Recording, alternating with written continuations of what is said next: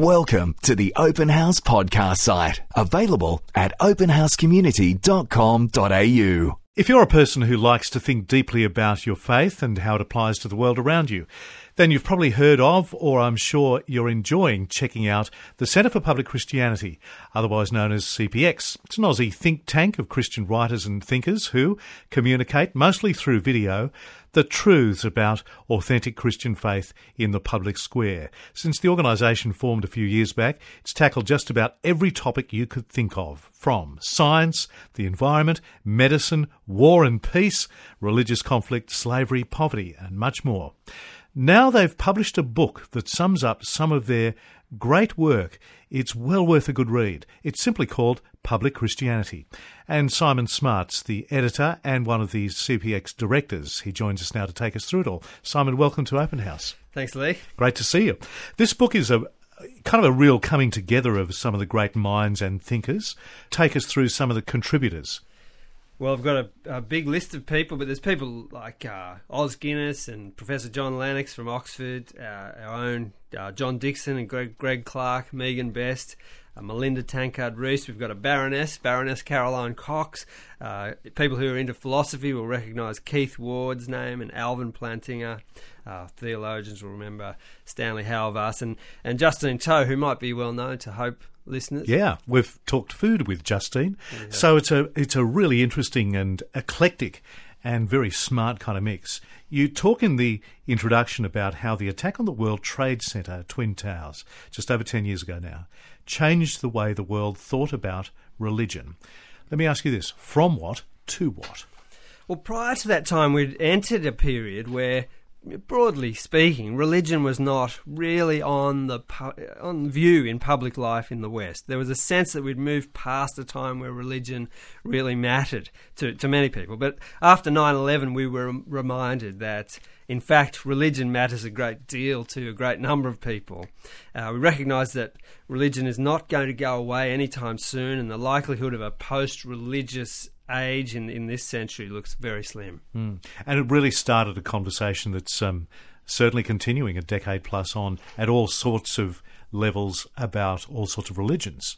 That's right, it did. There's been more attention paid to questions like the place of religion in an age of science, the place of religion in the public square, in education, topics like evolution and belief in a creator. Are those two things antithetical? The place of Christian thinking in the history of the West, and so on. And of course, as you said, the place of religion in multi-faith societies. So what do we do with that mix? Yeah.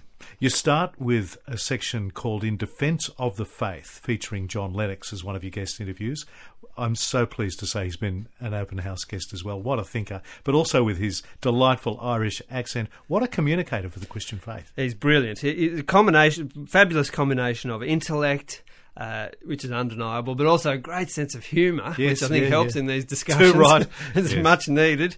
And a sense of where people are at, I think, too, with John. He's been an excellent advocate for Christian thinking and why Christianity matters in the world, why we shouldn't dismiss it as some people are tempted to do, very much tempted to do. He's very good also at countering some of the more outrageous criticisms that are around the place against religion and against Christianity in particular. Yeah. One of the things I think that, as I've observed, distinguishes CPX from lots of other faith organisations, its almost unique gift of communicating an authentic faith and expressing it especially with a sense of generosity and respect. I've never seen a Bible basher at CPX. Well, I hope that's true. We do try very hard to offer exactly that. It's an attempt to present a generous, respectful picture of the Christian worldview for people to consider. We wanted to make it clear so people know what they're either considering or rejecting. And we try not to be overly defensive. We're not trying to ram it down people's throats, but inviting people to come and take a look at what we think is the beauty and the truth and the logic of the Christian faith. Because not always has the communication of the Christian faith been so reasonable or respectful. I think that's fair to say. I think sometimes Christians have entered the public square in a manner that looks either overly defensive, so they're feeling defensive and therefore look like they're attacking, or just trying to protect their own turf, and maybe not paying due respect to other views and being able to take part in a very civil conversation. Of course, it works the other way as well, but I think it's very important for Christians to try to perhaps be different in that and to model respect and genuine listening. That's the other thing, to other opinions. And love, as Jesus taught us to Love, do. indeed. That'd be a good idea. One of the chapters tackles this big question: does religion cause violence? John Dixon, a good friend of Open House, tackles this one. What's his answer, Simon? Well, does religion cause violence? It's one of the big criticisms, isn't it, that's thrown at religion these days. It's the well-worn path, chuck a few bombs at religion, say it's the cause of all of these terrible conflicts around the world. And so John's answer in this is to say, yes, it does. It does cause violence, and has done, and there have been some shocking and evil things done in the name of religion, and let's speak on behalf of Christians, as a Christian, in the name of Christ. And those things are things that Christians have been saying for centuries, are things that we ought to be rightly ashamed of. Some people might be surprised that such ground is given, though, in the kind of debate and argument over religion. Well, I think it's not just a good technique, it's actually true. These things are true. Yeah. They have to be acknowledged. And we want to show people that we're willing to say, look, it's absolutely the case that there have been some terrible things done, but that's not the whole story. It's often presented as if that is the whole story. Yes. It's not even close to the whole story. So there's a whole different story to be told. I mean, Christians have been saying things like, the Crusades and the Inquisition, which you hear all the time. They've been terrible things, and they were terrible. But the way the narrative is often told is that I think it involves terrible and gross exaggeration. So John picks up on this, and I mean, I read a Sydney Morning Herald journalist who I respect enormously recently, with a bit of a throwaway line about the millions of people killed in the Inquisition. Now, the best historians at the moment are saying things. It's much more like about 5,000 or 6,000 people over a 350-year period. So it's what's that, about 18 a year, which is terrible as well. But Yes, it's nothing still like not good. Yes, the millions of people that sometimes are suggested. So there's a different story to be spoken about there. But the other side of this is that there's enormous good that Christianity has done for the world, and that's a great story, one that Christians can be rightly proud of, not only historically but even in contemporary times. I mean, most of the non-government welfare, for instance, in this country is still delivered through faith-based organisations, and I think it's terribly churlish of the harshest critics to not even give some ground here and show and acknowledge that, yes, okay, we might not believe this stuff to be true, but gee, the Christians have done some enormous good. and it's worth pointing out that Dixon does this as a respected historian himself, got a PhD in history. He does. And I actually think it's one of the great untapped arenas that Christian people in this day and age almost leave on the shelf: the history of the faith, the trustworthiness of the way that the faith's been recorded through the centuries. What do your writers say about that?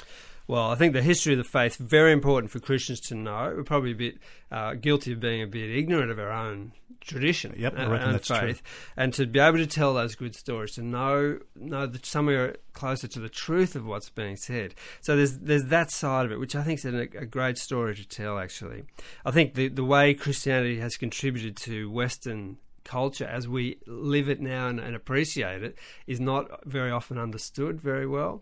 And so even things like the unbelievable value that we give to every individual life, I mean, that comes from somewhere. We see this as self-evident because we've lived in the West, and we might have rejected the belief in God, but the reason we value people in the way that we do comes out of a story, and I think that's been forgotten. Now, you mentioned the sort of reliability of the text. Is that what you mean there? Yeah, There's a the reliability text. of the Can we text. trust this? We touch on this. We don't just touch on it. We jump all over this in CPX.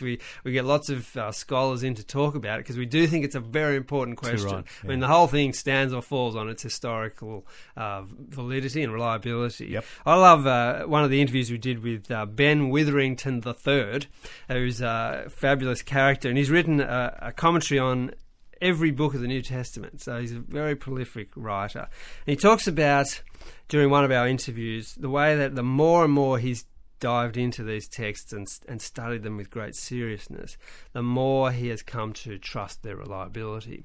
He tells this lovely story of the way he when he was at college, early on in his academic career, he took out a yellow highlighter and he said he was going to underline all the things that he couldn't possibly believe. And he says over the years, as he's studied these texts more seriously, those yellow highlighted bits have fallen away more and more by the wayside. He says, he likes what Jerome said about defend the Bible, I'd just as soon defend a lion. The Bible, he says, has withstood the test of the finest minds for over for 2,000 years, and he thinks it will continue to do so. And it has. On Open House, we're with Simon Smart, Director of the Centre for Public Christianity, editor of a new book called Public Christianity. Simon, there are lots of topics you cover on faith in the public square, from the environment, as mentioned, to war and religion, happiness even.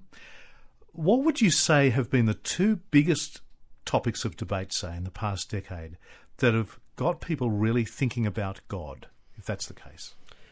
There's been lots, haven't there? Yeah. It seems, and all of them are important. I think the science-faith issue is an interesting one, because that's often put up at a very popular level now, as if you have a choice between either believing in sort of hard facts and science and this sort of thing, or you believe in some other thing like faith, religious faith, as if the two are natural enemies. Yeah. I think that's been a big one. We've spent a lot of time trying to test that. John Lennox is great on that. John Lennox is great on it. I mean, for the 200th anniversary of the release of Origin of Species, we got heaps of philosophers and historians and theologians in to talk about this very question. And really, I think it's a terrible misunderstanding to think that science and faith don't go together. In fact, we've got some big hitting academics suggesting that the growth of modern science comes out of a Christian worldview and nowhere else. So those sorts of questions. I think the question, is religion bad for society, has come up. It used to be the case that people might have thought, well, religion might be a neutral thing or something we can ignore. The critics of religion now want to say that it is not just a neutral thing, but it's actually bad for us. Certainly in a post-September 11 world. That's right. And so some of the most vocal critics, the new atheists, that type of writer, the Richard Dawkins, Christopher Hitchens type person, wants to say that there's a logical path from religion to evil deeds. And so that's a shift. There's a controversial shift, I have to say. Religion poisons everything, says Yes. Christopher Hitchens. And so that's thrown up a whole lot of questions to look at. And in fact, I've found it to be a great opportunity to talk about this, because I think you can demonstrate clearly that religion of a certain type, when it's coming back to its core beliefs and not just being tied up with power and those sorts of things that tend to corrupt it, is something that we would be terribly worse off without. How should Christian people then, in this century, be aiming to contribute to the conversation about God and religion in the public square? What avenues should we be looking for to do it well, The first thing is they must be in the public square. I think Christians vacate the public square at great peril, not just to themselves but to the society that we're part of. But we have to take into account the realities of life in the West. I think in a country like Australia, we are in a post-Christian society. Yes. In my mind, that's a reality that is just naive to think otherwise. There's a terrible ignorance about what is at the heart of the Christian faith. We can no longer assume even a shared language when we're trying to convey these things to people. And so I think there's enormous importance to address that in a way that understands that there's deep suspicion about the institutional church, for instance. There's deep suspicion about the Bible as anything worth looking at. And so Christians have to be engaged right in there in the public square, and doing that in a way that helps to overcome some of the misconceptions that are there. And vitally, I think it has to be done with great respect and generosity. But so here's the question, do you think many normal people can be bothered talking about faith in an age of, at times, we've got to say, terrible behaviour of the church and all the resulting publicity? And if those conversations ever do come up, how should Christian people in this day and age respond? First of all, as you say, with respect.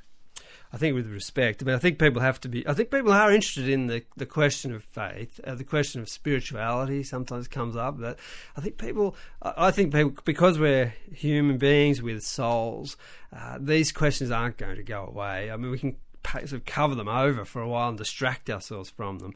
But really questions of meaning and significance. Why am I here? What is the nature of a human being?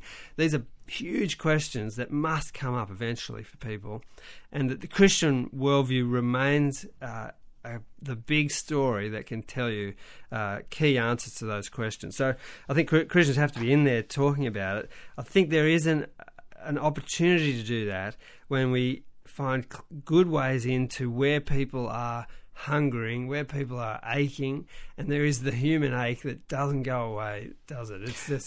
There's that sense that life isn't as we wish it was, and that produces a whole lot of longings that I think are very important when addressing this. So you're still confident that people are still open to hearing about this stuff, that they haven't closed their mind and written it all off?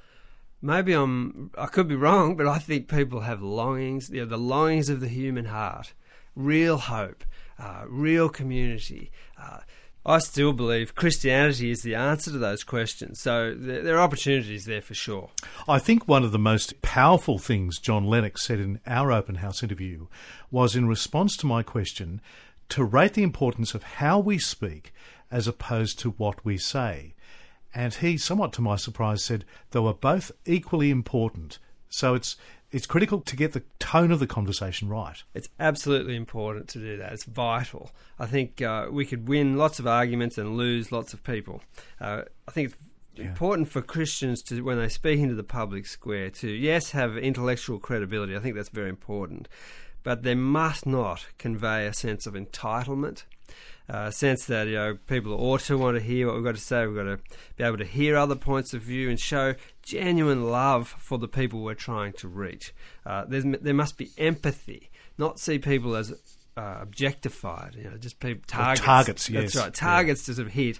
They should be real relationships, people we genuinely love and want to invite to see what we think is a great thing to see. And if you want to see an example, just look at Jesus, and certainly look at the days of the early church and the activities and the heart of the early church. That's absolutely right. I mean, you look at someone like Jesus who sat down and at meals with, he walked with, he talked with, he loved the people who were regarded as the sinners of the society. And there was no doubting the way he regarded them, and wanted to draw them to himself. Simon, when it comes to living out this Christian faith in a practical way, would you say that there's been a rise in kind of putting your faith into action in the Christian community in recent years?